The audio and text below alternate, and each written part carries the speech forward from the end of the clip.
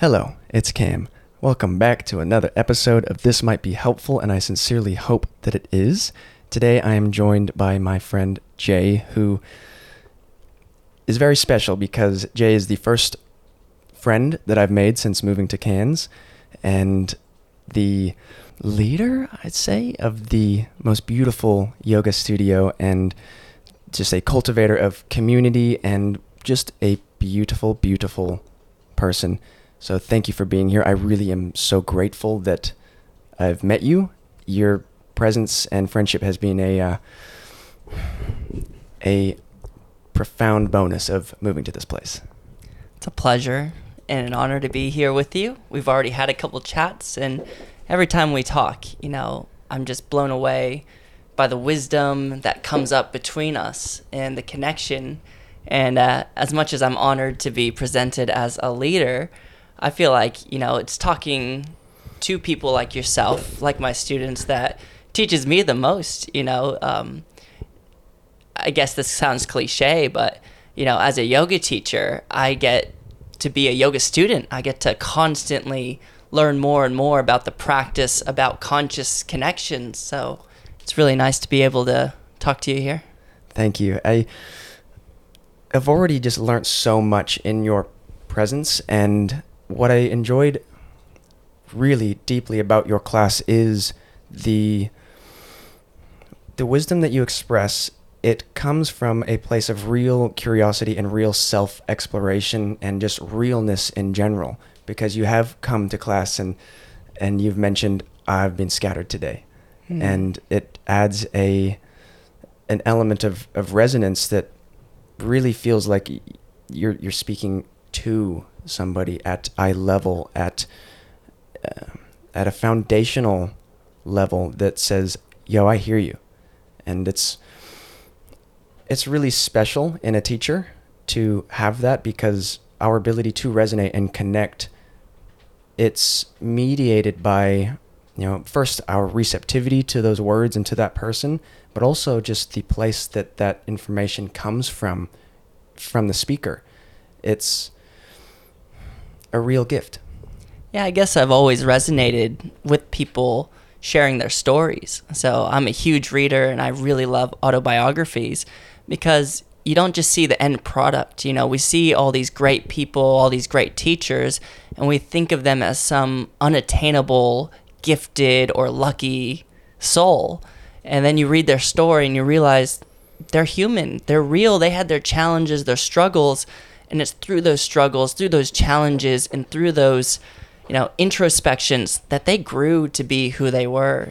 Somebody that really inspires me was Bob Marley. And there's this song, a lyric that really spoke to me. He said, even the greatest person you ever did see was once just a baby. And I think that really taught me to look at people differently, not to see just their greatness, but to really see the struggles that they've overcome. And I feel like that's how I try to relate to people around me, is not to treat them for their accomplishments, even though you should be celebrated for your accomplishments, but more so, you should be celebrated for the struggles and tribulations that you've been able to overcome in your life. And I feel like that's the value in people, and where you really get the most life lessons. You see the confident people, and you admire them, and you go, wow, they're so confident. And there's this kind of assumption in the back of your mind that they were always like that. Yeah. That they were born with something that you were not born with. Yeah. But you don't see them speaking to themselves in the mirror. You don't see them amping themselves up and moving through that doubt. You don't see all of the insecurity. You just see that moment of clarity. You see what they share, but not what led to that sharing. Yeah. You don't see, the part where Oprah got fired, or, the actors that were starving and, running from the debt collectors before they got their big breakout role. You don't see, the musicians who everybody was telling them to get a real job before they broke out into the world. And we celebrate them for that. But before we celebrate them, we often reject them.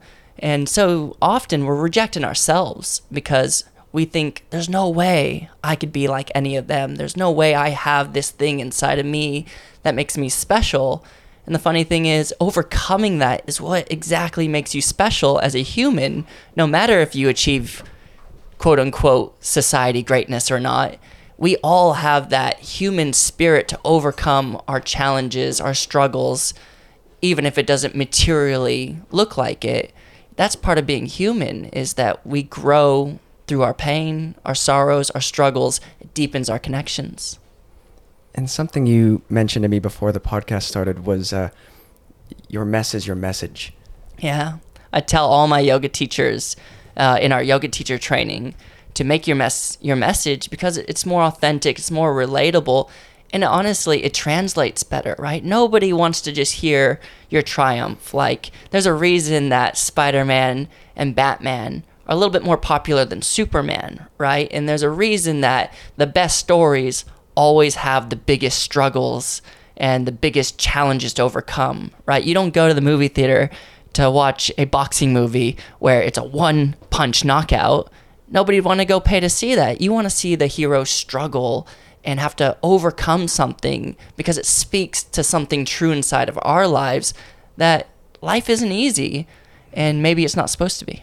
And speaking of that struggle, that process, where did you come from? Okay. Like, how did you get here? Oh, that's a story. So I come from inland California. So I was born in San Bernardino, but basically I was brought up in a place called Ontario, nicknamed Onterrible, which was like a big industrial center of California. And I always tell everyone living here, because you got no reference being here, but I wasn't able to see the stars growing up. It's so smoggy, there's so much pollution, so much industry, that literally you just never see the sky at night. It's just always this like haze, except if it's really windy.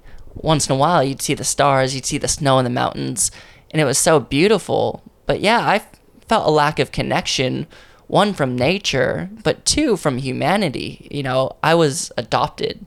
So I grew up in an adoption home and was really fighting against everybody around me. I was either fighting or I was hiding.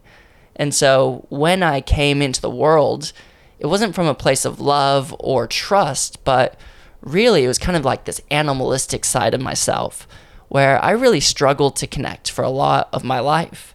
And it wasn't until I came to yoga that I started deepening the connection to myself, that I started kind of tuning into that connection to everybody else. But yeah, I guess growing up, I was adopted by a nice family that didn't necessarily understand my trauma.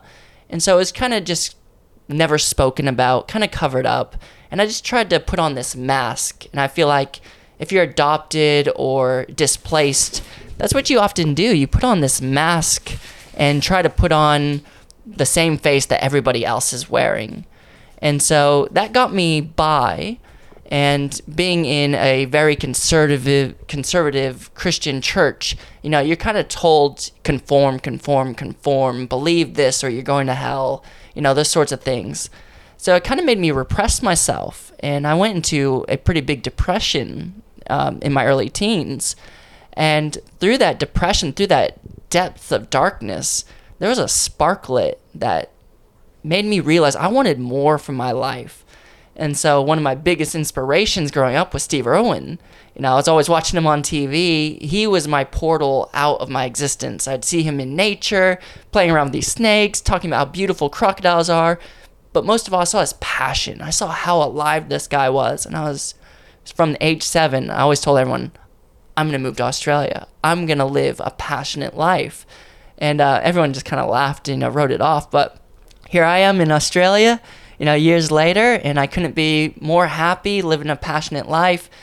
But it took some struggle. It took a lot of growing and trials and tribulations, as anybody does. So I guess short story quick is, I came from a place that was very cut off from humanity, from spirituality, from love, and I had to go on a journey to discover it.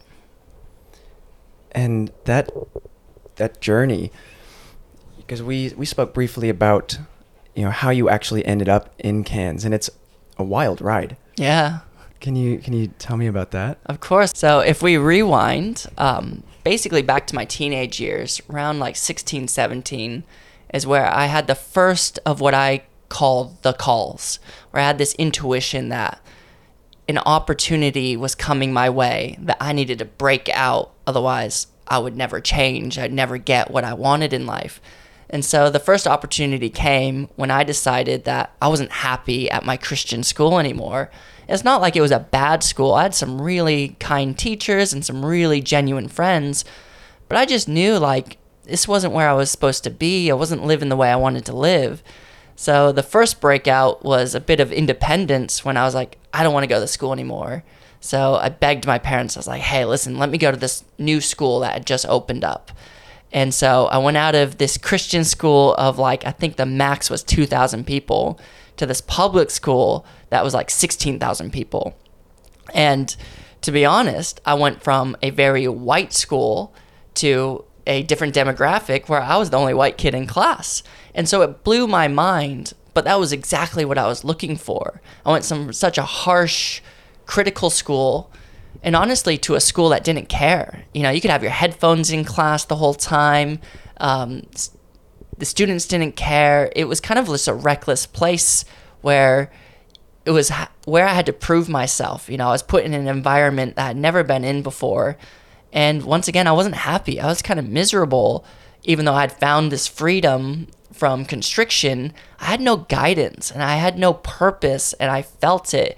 So it was only 6 months in that school before, once again, I just felt miserable. So luckily, I had a stepbrother, a step half-brother, so from my adopted dad's divorced side of the family, who was living in Dana Point. And so I started connecting with him, and basically I would drive up every weekend to go to the beach. And I loved the beach. I always wanted to surf growing up, and that's where I really found this deep peace in me, was whenever I was by the ocean.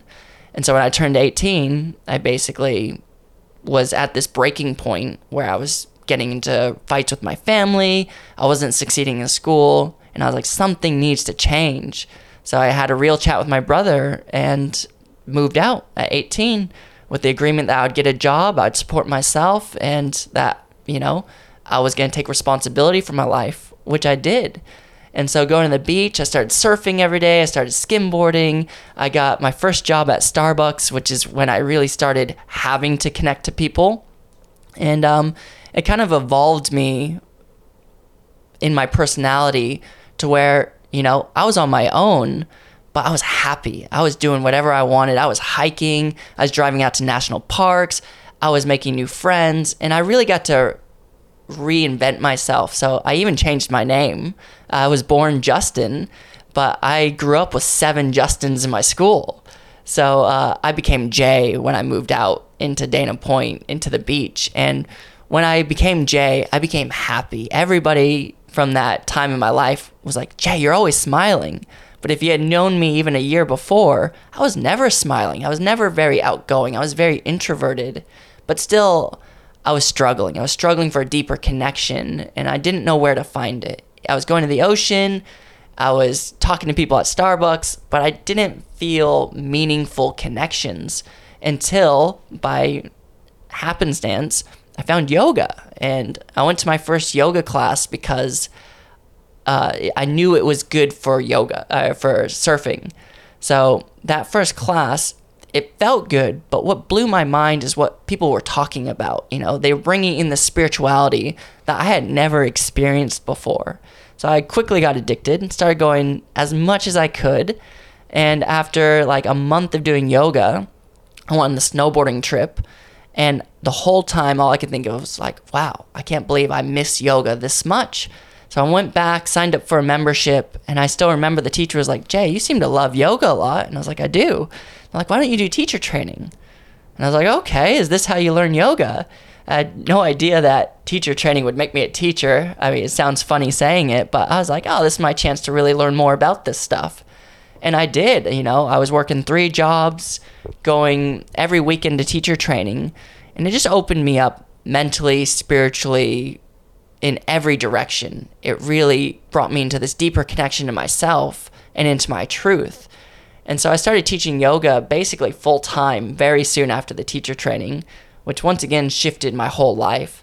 But once again, I started feeling this lack of connection, this lack of meaning. Yeah, I was teaching yoga, but I didn't feel like the people I was teaching to were the people I was meant to teach. I always wanted to live in a place that I guess had a deeper connection. And so if you've ever been to Orange County, you know that there's a bit of this superficial air, right? Everybody's got this mask on of like, I'm confident, I'm cool, I'm going places. There's not really much real talk. Not that there aren't some people there that I really connected to genuinely, but I just felt like it wasn't my place I was meant to be. And that's when I got the second call. So basically, I just got back from traveling with my brother through Europe, and I didn't want to stop traveling. And I knew that it was time to take the next step in my life. So I put out a Facebook post and was like, hey, I want to go teach yoga in Australia. And once again, just by universal happenstance, somebody I'd met through somebody else was like, hey, I've got a studio in Cairns. Why don't you come teach yoga here? Had no idea where Cairns was. I just knew it was in Australia, and I was like, okay. So I sold everything I had, said goodbye to my friends, some of my best friends, which was heartbreaking, but everything in my soul was saying, yes, yes, yes, this is your opportunity. So I jumped on a plane, came over to Cairns, and I spent about a month teaching, and I ran out of money. And everything started going wrong. And the studio, initially had offered me all these classes, and then they only had me on 2 classes. And I did the math, and I was like, how am I going to keep surviving like this? So I gave them an ultimatum, and I was like, hey, listen, either I need more classes or I need to go somewhere else. I'm not just going to sit here and run out of money. So we're not going to give you more classes. So I hopped on this random ride share with a total group of strangers, and I crossed Australia. And so I went through the outback, got to stay at Uluru, sleeping in a Target tent, sleeping on my clothes, eating rice and bananas. And it was a wonderful experience. But once again, I was surrounded by people that weren't on my vibration, So we got to Broome, and I kind of left the group just because I was not having a good time with them. And I remember once again thinking, what have I done? Who am I? Where am I? I have no money. I have no job. I don't know where I'm going, and I don't know how I'm going to make it out of this. And so I remember going out to a beach at Broome at sunset, the most beautiful sunset I've ever seen. And I literally got on my knees and I put my arms up, and I was like, okay, universe, you know what? I'm humbled. I surrender. Take me where you need me to go. And it was just this brilliant red ruby sunset. And so basically I'd met this girl, Kylie, who's now my partner. And she was like, hey, where are you going next? Let's hang out for a little bit. So I flew down to Perth and met her in Perth. And once again, just went with the flow. We just asked somebody in a coffee shop, like, hey, what should we do in Perth? He's like, why don't you go to Margaret River? So we went on the most magical 2-week road trip through Margaret River, where we started dating. And then she went back to Cairns, and I was still looking for work. So I went to Melbourne. Total culture shock. I'd been camping in the outback for like a month. And I took a job as one of those people that tries to hook you into signing up for the donations to Doctors Without Borders at the grocery stores. And so I put on shoes, I put on a collar the first time in years, and I did one day of trying to hook people into giving me the credit card details to sign up for this thing. And it was just horrible. And I remember sitting in my tent that night thinking, what are you doing, Jay? This isn't who you are. You don't wear shoes. You don't wear collars. And you definitely don't believe in asking people for money at a grocery store. So I basically packed up my tent in the middle of the night, walked for like 4 hours through the bush to the train station, called Kylie, and I was like, I don't know what to do. I'm just so lost. I can't stay in Melbourne anymore. And so she booked me a ticket to come up to Cairns. I almost missed the train. Got on the train, got on the plane, got back to Cairns, and once again was living in a tent. And it was a really windy night. Broke the tent. I had no more tent. I had nothing left. And my partner Kylie at that time had just gone through a divorce. And so she was kind of at this breaking point too. And we wanted to be together. So she's like, hey, why don't we go down to Brisbane and we can stay with my mom and we can figure things out. So I went down to Brisbane and applied to teach for yoga, and I got to teach at like 6 different studios. So I went from like not teaching for months to teaching like nearly 30 classes a week. It was insane how many classes I was teaching. I would eat, sleep, and teach yoga. And I started saving a bunch of money and basically getting this confidence in yoga and teaching yoga, building my classes up really big, that I was like, hey, I think I could start my own studio. It had always been something on the edge of my mind, but something that, I just wasn't sure about yet. But we were basically at this point where we were about to book world travel tickets. And right before we booked the tickets, we found out Kylie was pregnant. And so we were like, oh, I can't go around the world if we were going to have a baby. Didn't want to stay in Brisbane, the big city. So we're like, what do we do? Where do we go? And I just had this intuition. I was like, Cairns needs more yoga. Nobody's ever taken classes like what I teach. So we went back up to Cairns once again, dropped everything, ended up living in a tent again. Kylie's full pregnant. We're living in Port Douglas in a tent, super hot through summer. And once again, I thought I knew we were going to start this park yoga class. And months went by. The council wouldn't get back to us. It was raining. It was hot. And my idea just burst. I was like, there's no way we're going to start a park yoga class in Port Douglas. It's too hot. It's too rainy. And the council's not working with us. And so once again, we're running out of money. Time's ticking. Baby's coming soon. And so I was like, okay, maybe the universe doesn't want me to do this. I'll just reach out to a studio to see if I could teach a class. So I reach out to this place and like, hey, we're about to close down. Would you want to buy the studio? And so I was like, I'm trying to start a studio. So yeah, let me see what I can do. So I came up with the cash to start the studio, sent in the application, and I got a phone call from the landlord saying, no way. You don't have any business experience. You guys barely have any money. There's no way you're going to get this. So sorry. Got off the phone, super bummed out. And 30 seconds later, I got an email saying we were approved. So I felt like it was divine intervention. So I got the studio, came up with the idea, Wild Heart Yoga Tribe. And basically the rest is history. The stars just aligned every step of the way, guiding us into the studio. And so the studio really is a representation of trying to create this community where you're able to experience that growth in a safe place. That is one of the most beautiful stories I've ever heard. And I'm curious, when you had these low points, of which there seemed to be many points where you were just being tested, and moments where you could have just thrown your hands up and gone, okay, well, it's not happening, it's not working. But there's that element of belief and faith and stubbornness, but stubbornness that surrenders. 100%. And that's, it was something inside of me that knew that if I surrendered, I'd make it through. But if I fought, I'd get stuck. And I'd get stuck in a place that I didn't want to be stuck in. And this was before I really got into reading biographies. This was before I really got into the mindfulness of how this energy works. This was all basic intuition inside of me. Even before the journey happened, there were signs in my life that I needed to shift. I'd basically gotten broken up with, crashed my car, gotten a staph infection. So there was a lot of tribulations and struggles, but I kept taking them as like arrows. Like, okay, you're not in the right place in your life. You gotta keep moving. You gotta keep seeking where it is that's calling you. And I really felt like I was called to Cairns and called to start Wild Heart Yoga Tribe. And even those first few years were really hard. I'd never run a business before. I'd never run a yoga studio before. And so once again, I had to constantly keep surrendering. And there were months where, only by the grace of the universe, people were cooking us meals. We got government checks for having our daughter Savannah. It seemed every step of the way I was supported when I surrendered.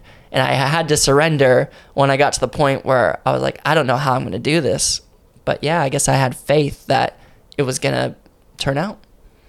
And what have been some of those, the greatest challenges about running this business and starting this community? Yeah, balancing business and spirituality is a very, very difficult thing to do because, at the bottom line, you got to pay rent and you got to be able to make some profit to live a modern life.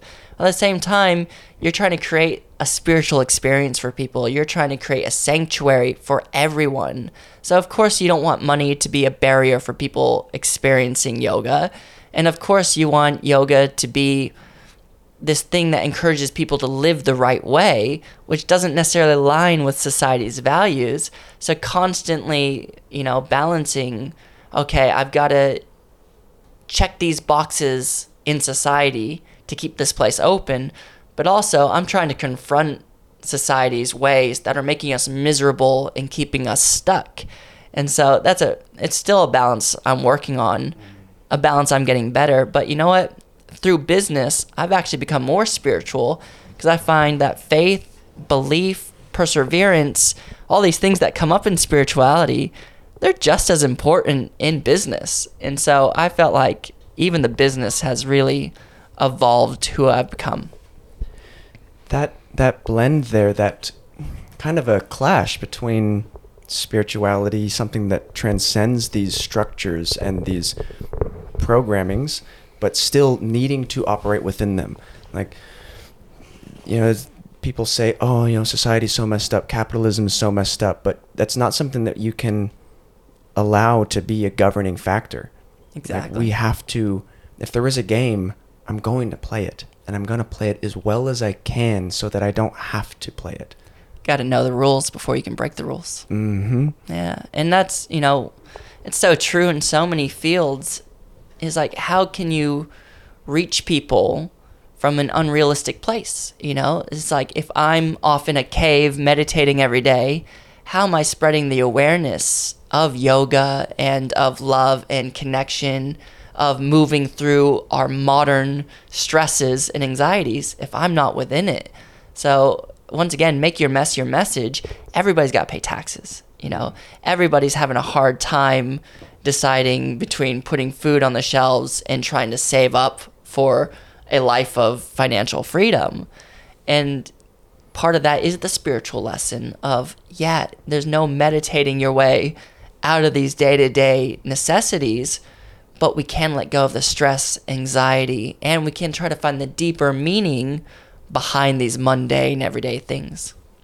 So what would you say to someone that might be listening to this episode that is on the path, on a spiritual journey, that journey of growth, but is experiencing that survival stress in a big way? And what would you say to that person whose survival stress is really constricting or restricting their view of what is possible? I've been there. I still go there sometimes. You're not alone, and this is what strengthens you. This is when you're lifting weights at the gym, makes your muscles stronger. When you're studying for a test, it makes you smarter. This is the path. People think, the path to enlightenment is so fun and easy and you just sit on this fluffy cloud. No, it's moving through the struggles and trying to find your dharma, your sacred purpose, and staying focused on that purpose no matter how off track life gets you. You have to try to steer your way mindfully with the right thoughts, with the right actions, with belief, and with persistence. And I think that's the biggest thing that you can read about, hear about in any of the people that inspire you, is that they knew they could do it. They cultivated this persistence that they were going to achieve what they set out to achieve. And some people never lived to see those achievements brought to life, but they never gave up. And that's what we got to do too. We got to be resilient, that what we're working for is worth the blood, sweat, and tears. That process is one that is kind of inherently tied to doubt as well. Like that, the confidence and the trust in that process, it's, by placing your trust in this process and the faith in this process, the evidence ends up accumulating through that commitment and through that persistence. But at first, it's like you have to go into it with this kind of blind faith and stubborn persistence. And you mentioned Dharma, which from my limited perspective on it is like that inner essence, that inner truth, that inner purpose. And I'm curious to know, have you found that Dharma? Can you like conceptualize it? Can you hold that? Yeah, actually, funny story. I was in Ireland and we went to this place called the Witch's Steps. And so the custom is that you're supposed to walk down backwards, down this like stairwell in a cave with your eyes closed, and you're supposed to basically focus on what you want to appear in your life. So it's almost like a genie granting a wish. And I clearly remember asking the universe, the stairwell, I was like, I want to be able to facilitate a way for people not to feel lonely the way I felt lonely when I was young, when I was growing up. I wanted to facilitate connection. And this was before I got into yoga or any of that. And I just wanted to help people feel not alone. And so that became my dharma, and still my guiding dharma with my yoga classes and with my life to a certain extent, is that when I connect to people, I want them to feel seen, heard, and loved, no matter where they're from, no matter how much money they have or privilege they have or how opinionated they are. I want people to feel like they have value in this world, because there's nothing worse than feeling alone. And we've all felt alone at some point. And it isolates you. It's the opposite of spirituality, right? It's the opposite of connection, is when you feel like nobody cares and you're all alone in the world. And I think I experienced that so much growing up that it nearly killed me. It wasn't until I was reborn as Jay and decided to choose my happiness that I really realized the power of connection. And I had to find it on my own, and that was really hard. And so I was really inspired to create a space that hopefully encourages people to cultivate deeper connection and reminds them that it's okay to be human. It's okay to have these struggles, but you're not alone in it. You're not alone. But in order to actually realize that, fully understand that, you need to participate, right? Like you need to take that affirmative action. Like if you, there's that feeling where, if you're feeling kind of grumpy or you're feeling kind of lonely, there's a part of you that wants to sit in that and almost like justify it. And the mind then kind of adds to that evidence of like, yeah, you are alone. Like none of your friends are talking to you right now. You don't know what you're doing. And it's easy to let that be this governing factor that is determining your life. But you can also take it to the other side. All right, if I feel alone, what would I do? How do I contribute to the conditions that make me feel connected, that make me feel not alone?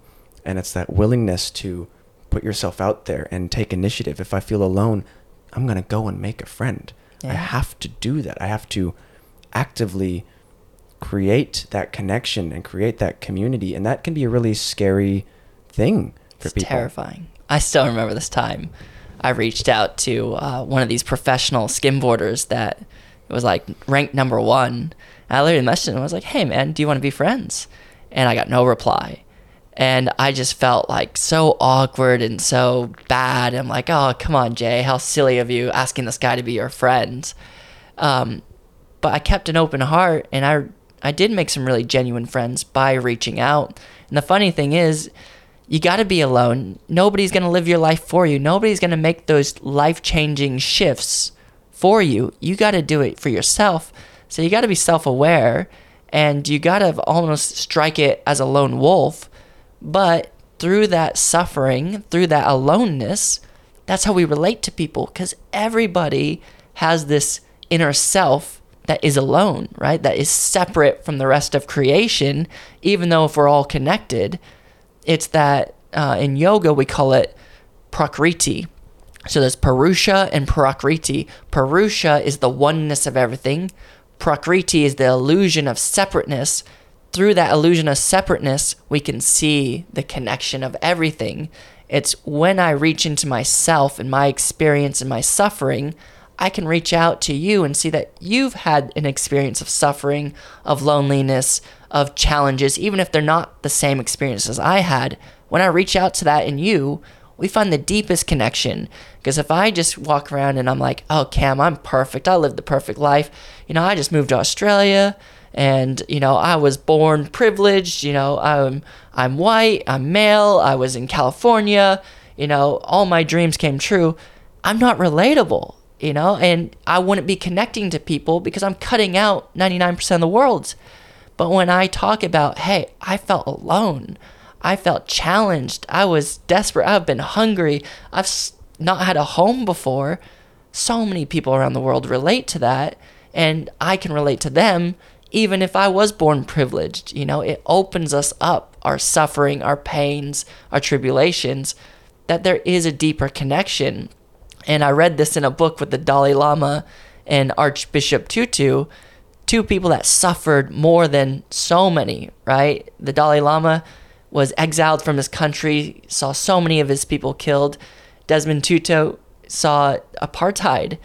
And yet they wrote a book on joy, talking about how their experiences of suffering helped them deepen their faith and belief in humanity because they've seen the goodness come out of it. And that's spirituality for you. We take our mess and we find this deeper message. And you find that dharma, which is that why, something that underscores your efforts so that there is meaning to what you do. Because, that meaning, its absence is painful.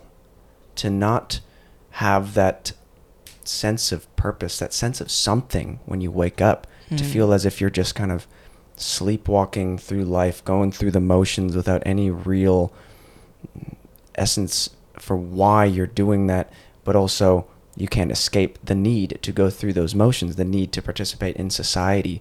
There's all of these, there are requirements on being alive. There are costs to this situation, and people say, it's so messed up that humans are the only species that has to work to live on Earth. But we're also the only ones that make art and music and medicine, and we turn misery into poetry and chaos into creativity. We fly planes into the stratosphere and submarines into the ocean, and we get to look at the stars and see ourselves reflected back at us. So if I gotta go to sleep early tonight so I can wake up for work tomorrow, I will do that. And I will willingly do that because whatever the costs are of being alive, I will continue to pay those because it's worth it. There's meaning. Yeah. And the magical thing about humans is we're the only creatures we know of that convert our beliefs and manifest them into reality. I mean, look at everything around us. That was a belief. That wasn't reality, like walls, electricity, lights, going to outer space. That wasn't part of physical reality before, but somebody believed it so much that they found a way to create it. And I feel like that's the magical thing about humans is we have this knowledge that deep inside of us is this power to create. And so I think a lot of us get conditioned that to live a meaningful life means we have to have a big name or some material success or heaps of followers. But even the smallest thing can be meaningful, saving a bug from getting squashed or giving $1 to somebody who's down and out, holding space for somebody that's hurt, just having eye contact and smiling at a stranger. These are meaningful, and this will deepen your connection far more than becoming the richest person on the planet or, joining politics and challenging another side, condemning them. There is a time and place for everything, but to live a meaningful life means that you're living in your truth, and your truth doesn't have to be anyone else's truth, right? For me, I don't have to be the biggest Instagram yogi in the world to feel like my message is meaningful as long as I'm having a genuine conversation with you. or any one of my students, I feel like I'm having a meaningful impact because we're deepening consciousness. And so once again, it's that surrendering of, yes, I want to live a meaningful life, but I'm going to let that meaningful life manifest in the way that it's supposed to be. So in a certain way, I have to release my attachment to what I'm creating while still staying focused on what I want to create. And that balance right there, to take responsibility and to take that active role in creation whilst also having that surrender in place and the relinquishing of control.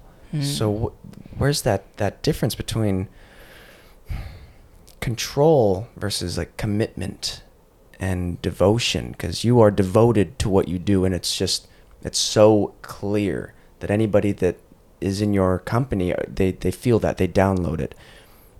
But that element of surrender, finding that point and knowing when to let go, knowing when to just allow things to unfold. Because there's this part of us that thinks that by controlling things we can control the outcome, but often we through that process of trying to gain power, we lose it. And there's that strange paradox of letting go of the need to control. You find that it is already playing out. It's a huge paradox because, when I was in Broome, I surrendered completely. I went to Melbourne and I got a random job that I hated, and I decided right then and there, I made a firm decision. I was like, I'm a yoga teacher. I don't wear shoes. I don't wear a collar. I'm not going to try and convince these people at a grocery store to give me their credit card details. I want to share yoga. I want to share something meaningful with the people around me. And so it was both first a surrendering and then an acknowledgement that I've got to make this happen. And it was the combination, I feel like, that really led me forward. Kind of like before, when I was like, I'm miserable. I don't want to live this life. I've got to change something. And I left everybody I knew at that school and went into a new environment. Things didn't get easier, but I was evolving. And I think that's the thing you got to recognize is when you're being challenged, you're growing. But so many of us want to stay in our comfort zone. And your comfort zone is where you get stuck. You get a job that pays just enough to pay your bills, and then you're afraid to lose that comfort. You're afraid to take that risk. Whereas when you've lost it all, when you're down on your knees in a random part of the world you've never been before, you don't know anyone, and you have no way out, that's a deeply liberating feeling because you realize what else could happen. And obviously worse things could happen, but at a certain point, you get into this psyche of like, it's only up from here. So I've got to believe in myself because I've lost everything else except for myself. Now I got to work for it. And I feel like that's what liberated me to sharing this message. And it's easy to hear my story and think, oh, wow, he's exceptional, but I'm not exceptional. I'm just an average person. I'm still paying my bills and trying to figure out different things in my own personal life. But the thing is, we all have a story worth sharing, and the best stories are the ones that are full of struggles and tribulations and overcoming that.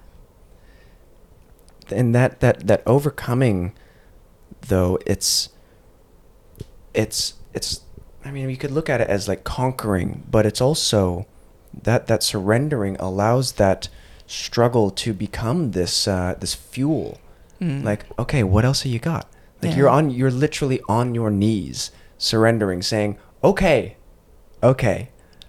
let's see, show me anything. I am willing, I am surrendering. Let me be of service. And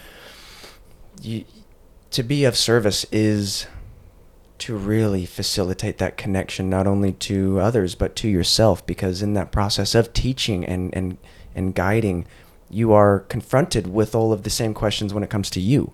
Yeah. In order to actually be at the front of that class and to share this message, you're not repeating words that you've read. You're not just regurgitating something. It comes from this inner essence, this inner truth. And so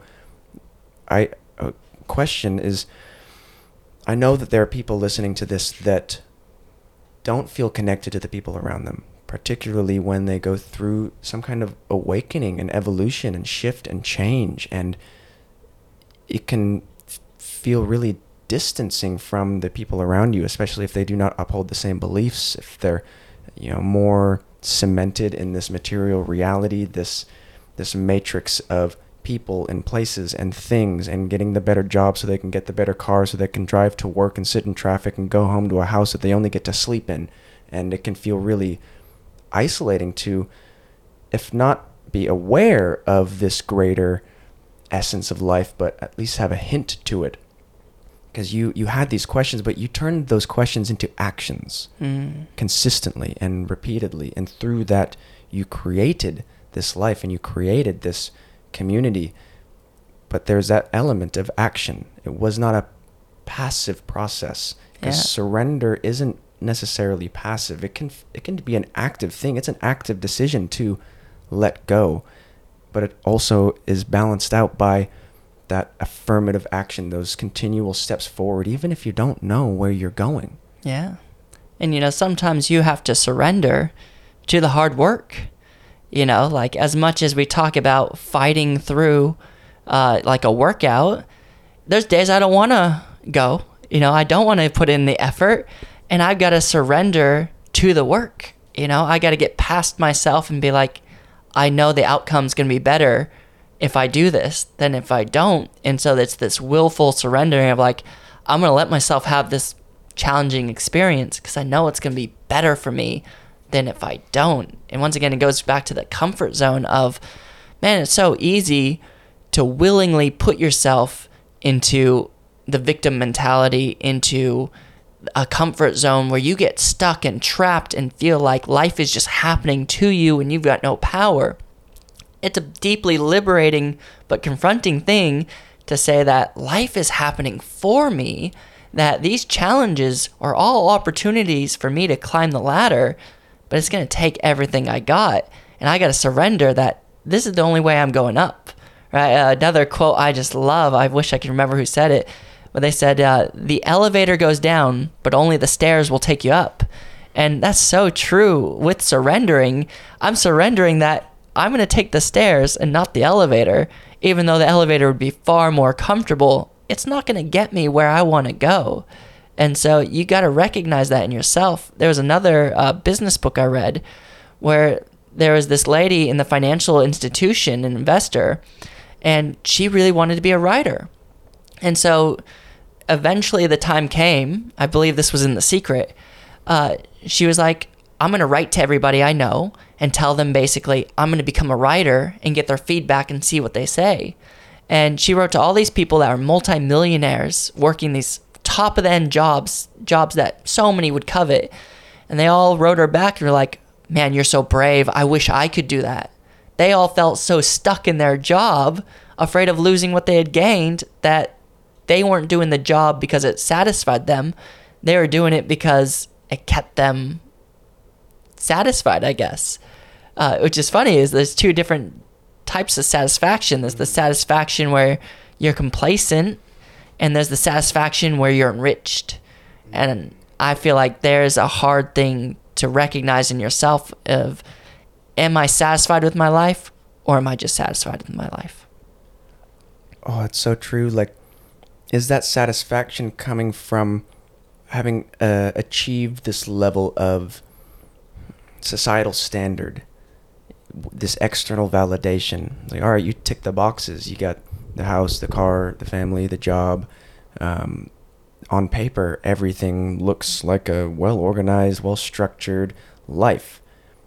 But what's on paper doesn't fucking matter. Yeah. Like, at the end of the day, if that mind is untamed, if there are questions that haven't been asked, haven't been acted on, you have this never-ending series of what ifs.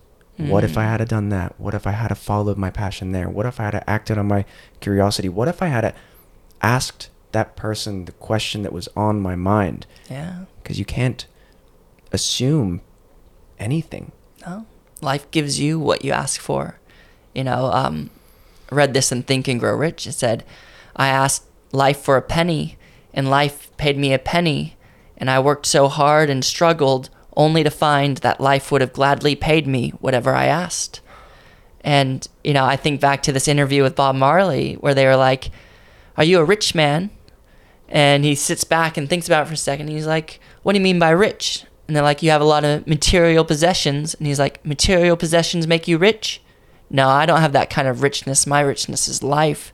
And I feel like that really influenced me. Bob Marley and Steve Irwin were two of my greatest heroes. And both of them spoke about money as not the goal, but the fuel for what they were actually trying to do. One was conservation. The other was basically revolution. And that really spoke to my soul. And I feel like, my whole life growing up, I kind of had an outsider's point of view. Being adopted, I didn't really have this pressure to be like my parents or necessarily this heritage I had to live up to. So I was always kind of like looking from the outside. And I saw everybody being pressured to go to college, get the job, get married, retire, go to a retirement home. And I kept thinking like, oh, this isn't what I want. This isn't what I want. I want to live a different kind of life. I want to live life like these people I'm seeing. And the older I got, the more I realized that's okay. This is what's going to make me unique and different.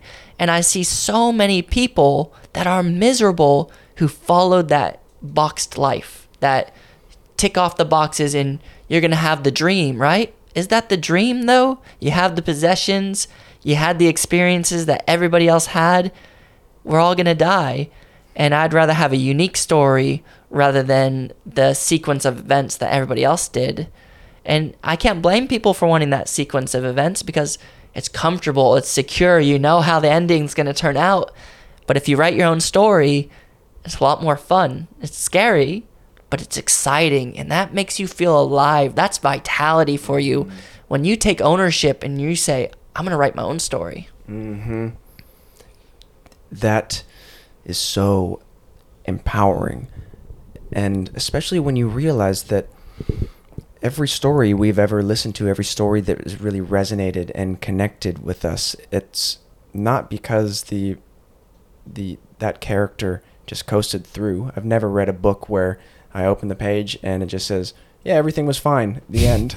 He did it. it's like 500 pages of just trauma and struggle and turmoil and resilience and discovery.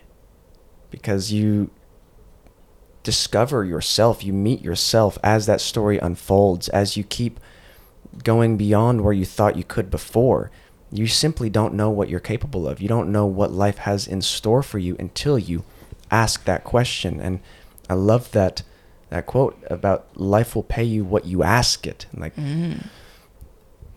people are conditioned to be reasonable and realistic with what they ask, but they were told to be realistic by people that settled, people that didn't ask those questions, people that allowed their scope and definition of reality to be given to them.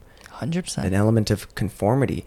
And you, before we started this podcast, you mentioned the story about that man that invented the radio. Yeah, Marconi. So this was an inspirational story I shared for my class this week. We're talking about spirituality and the crown chakra. And so basically this man named Marconi, that's his last name. I can't really pronounce his first name, so that's on you guys to research his first name. He had this idea that he wanted to send sound waves without using any wires or tubes. And so he went up to his friends and he was like, hey guys, I've got this idea that I want to send sound waves without using any wires or tubes. And they thought he was crazy, so crazy that they put him in a mental institution for a couple weeks. And Marconi went on to create the first radio and revolutionize the world, change the world, the way we communicate, because he not only had belief in his idea, but he had enough faith to manifest it. And so we were kind of talking about that we don't really often realize that there's a difference between faith and belief. You know, faith is having this idea that's beyond comprehension, right? Like, I have faith that there's a heaven. There's no confirmation that there's heaven. But belief is confirming your faith, right? Is confirming that you can manifest heaven in your mind, right? That you can find redemption in reaching out to people through love. And so it's kind of like the soul and spirit. There's a separation, right? The spirit craves freedom and the soul craves grounding.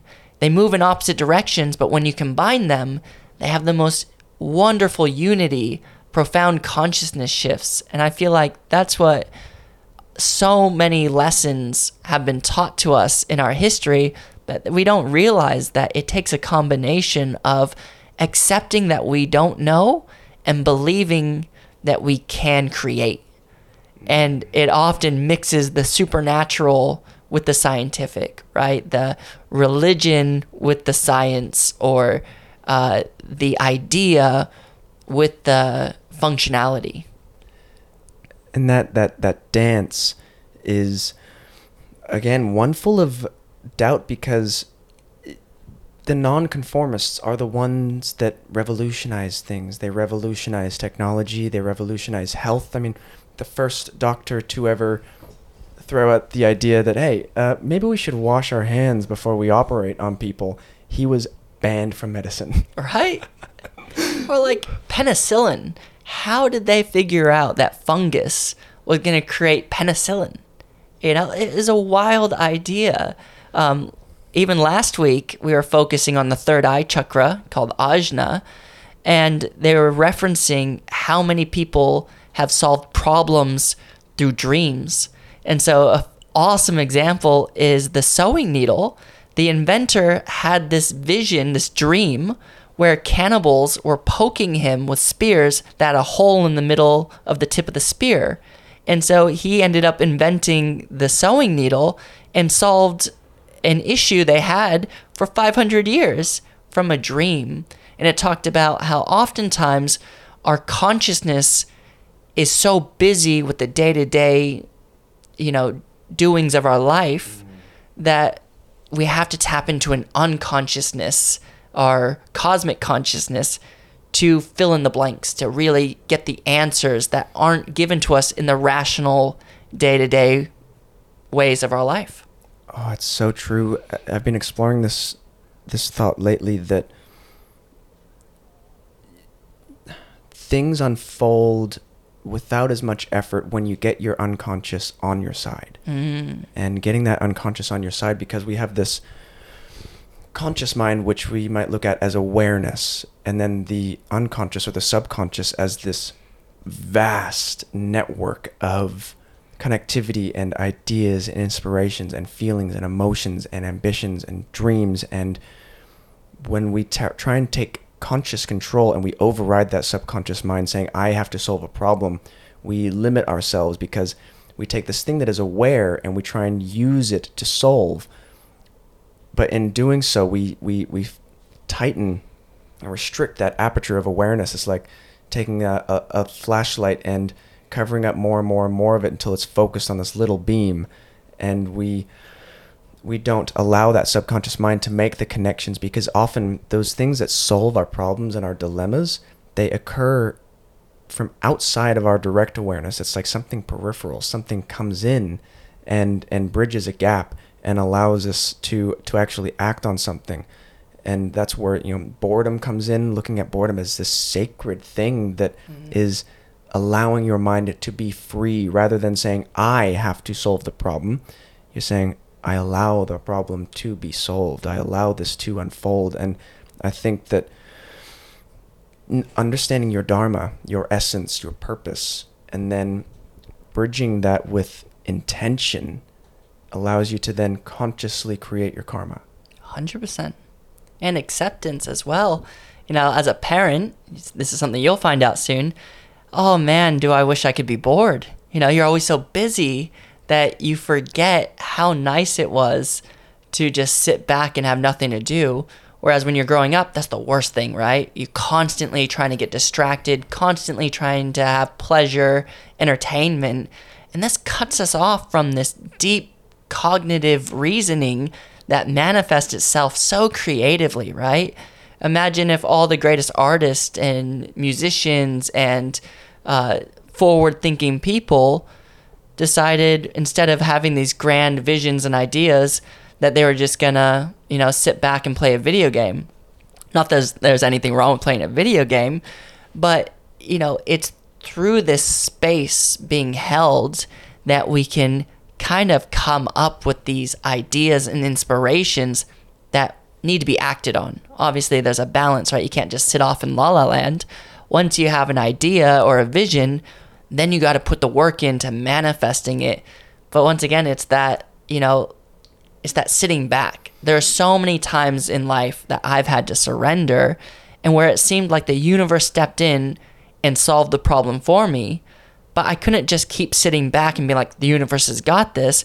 There were times where I also had to step up and work really hard to push through the boundaries and resistance that could have easily stopped me from living the life I'm living and that I'm still working through, right? So it's, once again, this balance, just like your breath, right? Effort and ease, inhale, exhale, inward, outward, where you gotta find that harmony.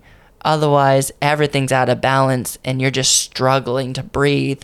You're in the fight or flight mode. And that's the power of meditation. That's the power of yoga and of mindfulness. It's telling you, calm down, embrace that space. Rather than being bored, why don't you find some serenity until the time comes for action? And understanding that, taking your cues from yourself when you have those days where you're just not making good decisions, your mind is full of fog and haze. Listen to that. Listen to that haze. Take that as an indication to rest and rejuvenate and restore, because I think that this hustle culture looks at rest as something that needs to be earned, but it's something that's needed. There's no earning that goes into rest. Rest is this foundational need, and I know that I fall into this myself. I will hit 4 p.m. and my brain might be tired, but there's some part of me that goes, well, no, it's not 5 p.m. yet. You shouldn't stop working now. You got to keep going. You got to do what you got to do. Yeah. But what I got to do in those circumstances is almost always pump the brakes and bring myself into that sacred boredom, that serenity, this just contentment. Yeah, that kind of makes me think of modern culture. We're always taking photos of things that we're not actually paying attention to, right? We're more focused on the device, the photo, what everyone else is going to think than us actually being there. And I feel like it's robbing ourselves of the experience and the contentment. I feel like that's something we've definitely lost in our modern society. So we're not allowed to be content, because if you're content, somehow you're not getting ahead, you're not living a meaningful life, a valuable life. But what could be better than enjoying the time you have, right? Sitting back and looking at what you've created and taking the time to mindfully think, what's the next step, right? The presence is the most powerful moment, but we're often so distracted by the past or the future that we're just reacting to everything happening in the present, and we take a wrong turn, we take a wrong step. That's why I love yoga, the physical yoga class. My favorite class I teach is a mandala flow, where we go all the way around the room. And it's as challenging for me to teach as it is for you to take, because I have to be switched on for every step. If I don't get one pose correct, we don't make it around the room. And that's life too, right? Life gives you these lessons, these cycles. And if you don't learn the lesson, you have to repeat it, right? And so you find yourself in the same old place you used to be. Maybe it's a relationship, maybe it's a physical condition, maybe it's a financial condition. You're like, how did I get back here? You weren't paying attention. You took a wrong turn. And the thing is, you have to go back through the cycle and you have to figure out, what could I do right this time? Which can be difficult. Life isn't always the same, but usually we find it rhymes, right? We find ourselves in the similar place again, and then we can take the right step, change the direction, and create a new cycle. And when we're in a good cycle, it's often when we take it for granted. You're like, yeah, I'm sitting good right now. I'm on the high life. I'm going to sit back, relax. That's when you want to work hardest to make sure that you're keeping the right steps. And when you're struggling, the hardest thing to do is relax. And that's when you need to sit back and observe and kind of think, where have I been going in the wrong direction? And we often do the opposite of what we need to do, right? Oh, it's such a good point. Like when you're struggling, relax. When you're feeling good, keep going. Like, yeah. And that's how I tend to work, as well as I will sprint when I'm inspired and rest and recover. But that style of working, that style of just me, that internal rhythm, that energetic cycle, it doesn't work out for me when I ignore it. Yeah. When I try to operate within these societal parameters, these definitions of how you should be operating, I don't allow myself to operate how I should be operating. And, when I think we ask ourselves questions without actually asking them, we go, why is this happening? Mm-hmm. If I really wanted to know that, I could really ask that question and I would receive an answer. Yeah. And paying attention. You know what I mean? Like sometimes you think you're on a high when you're on a low, and sometimes you're in a low when you're actually getting presented with everything you need to make progress. So life is nuanced. Life isn't black and white. Things aren't always clear to us. And that's why we need to sit back. We need to meditate. We need to take some deep breaths and ask the real questions, because sometimes we feel a certain way doesn't mean it's reality. And sometimes things look a certain way, but they don't feel quite right. I always say in my class, just because something, feels good doesn't always mean it's right for you, that you should keep pushing yourself, right? Sometimes I have all the energy in the world. I want to sprint. But I know if I sprint too much, the next day I'm going to be depleted. I'm going to have nothing else because I spent it all today, right? So it's also that balance of being mindful of the future and the past. You can't just ignore them, being fully present, but you've also got to be present to enact that information. So my dad would always repeat to me that you reach a point and you're borrowing from tomorrow. 100%. So knowing when to pump those brakes and say, all right, whatever I've done, that has been enough. Yeah. Because I decide that that's been enough. No one else is going to tell me to stop. That's huge. Yeah. Yeah, burning the candle, he would say. You burn the candle at both ends. I go, okay, Dad. But now I see it. It's like that wisdom comes back, that the lessons of reality. You're right. It will like keep throwing it at you until you get the picture. Yeah, and I love like gardens and plants. And what happens if you overwater the plant? It drowns. What happens if you neglect the plant? It dies, right? You need a little bit of water at the right time to stimulate the plant to growth. It needs just enough sun, but if it has too much sun, it'll get burned and die. If it doesn't have enough sun, it will stop growing. And we're humans. We're alive just like plants. And the same thing, we need to find the right chemistry, the right balance in the right seasons. Because we all, just like natural seasons, we all have personal seasons where sometimes you're in your summer, sometimes you're in winter, sometimes that's all in 1 week. So always checking in on yourself and being like, what's going on? What's my balance look like today? Because it's not going to be what it was yesterday. It's not going to be what it is tomorrow. But if you also got to weigh that up in the grand scheme of things. So having this focus on now, but this presence of what was, what will be. That's beautiful. And I have one more question before we wrap up. What would you say to 18-year-old Jay, and would he recognize you? Oh, he would not recognize me for sure.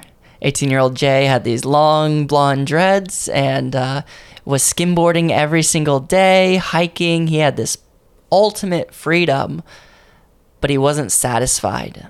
And I think what I would say is enjoy your time with what you're learning and drop your expectations and just trust that it's going to be okay.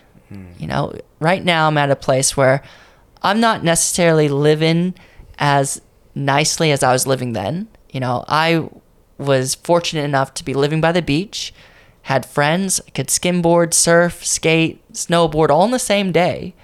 I had no responsibilities, full of energy and life freedom, but I lacked purpose. And now I have purpose, but I also have a lot of responsibilities, limited energy and time. And so I can look back and see that 18-year-old Jay, he was doing epic things. I look back at that time with a fondness, but would I go back? No, because I see how far I've grown and evolved now. So I'd say, those were different times of my life. And where I am now is just as good as it is then, but they're not the same because I'm got different scales of comparison. I do have one more question. Ask away. Jay in 10 years, what would he say to you now? I do try to think about that sometimes, and I think patience has been the answer that I've been getting. Sometimes I put pressure on myself. I just turned 30, and I was like, I had all these ideas about being 30, that I'd be surfing every day, that I would be debt-free, that I'd be, out on top of life, basically, and have it all figured out. And I haven't figured it out yet. I'm still learning. And I think I had these expectations that somehow 30-year-old Jay would be old enough to have figured this all out. Now that I'm 30, I'm like, I'm not that old. I'm still pretty young. I'm still figuring this all out. So I think 40-year-old Jay will still be pretty young. And he's saying to 30-year-old Jay, just like I say to 18-year-old Jay, just enjoy it. This is your youth. This is your vitality. This is where you're learning all the best lessons in life, and to just embrace those lessons, both the highs and lows, because they're building your character and they're writing an epic story. Yeah, it is an epic story. It really is. And I'm really grateful that you were able to come and express that here. I know that people are going to connect and resonate. So if those people want to reach out, if they want to find you on the internet, where can they find you? Oh, well, you can find me at Jay's Wild Heart on Instagram, or we have a website. I need to update it. It's called wildheartyogatribe.com. And I do have a YouTube channel, Wild Heart Yoga Tribe, where I do post my yoga classes, and I've got the whole chakra series. I love the chakras of yoga because they bring different awarenesses of the mind, body, heart, and soul. I feel like we could all use a little bit more awareness of that. But you could also find me here on this podcast. You're doing amazing things. I feel very honored to be on here, so thank you very much for the time. Thank you very much for your time. And for all of you listening, I will add the links to all of those things in the show notes below. Please go and do yourself a favor. Do something nice for yourself and engage in those classes. It's a gift. Thank you. Love you. Bye.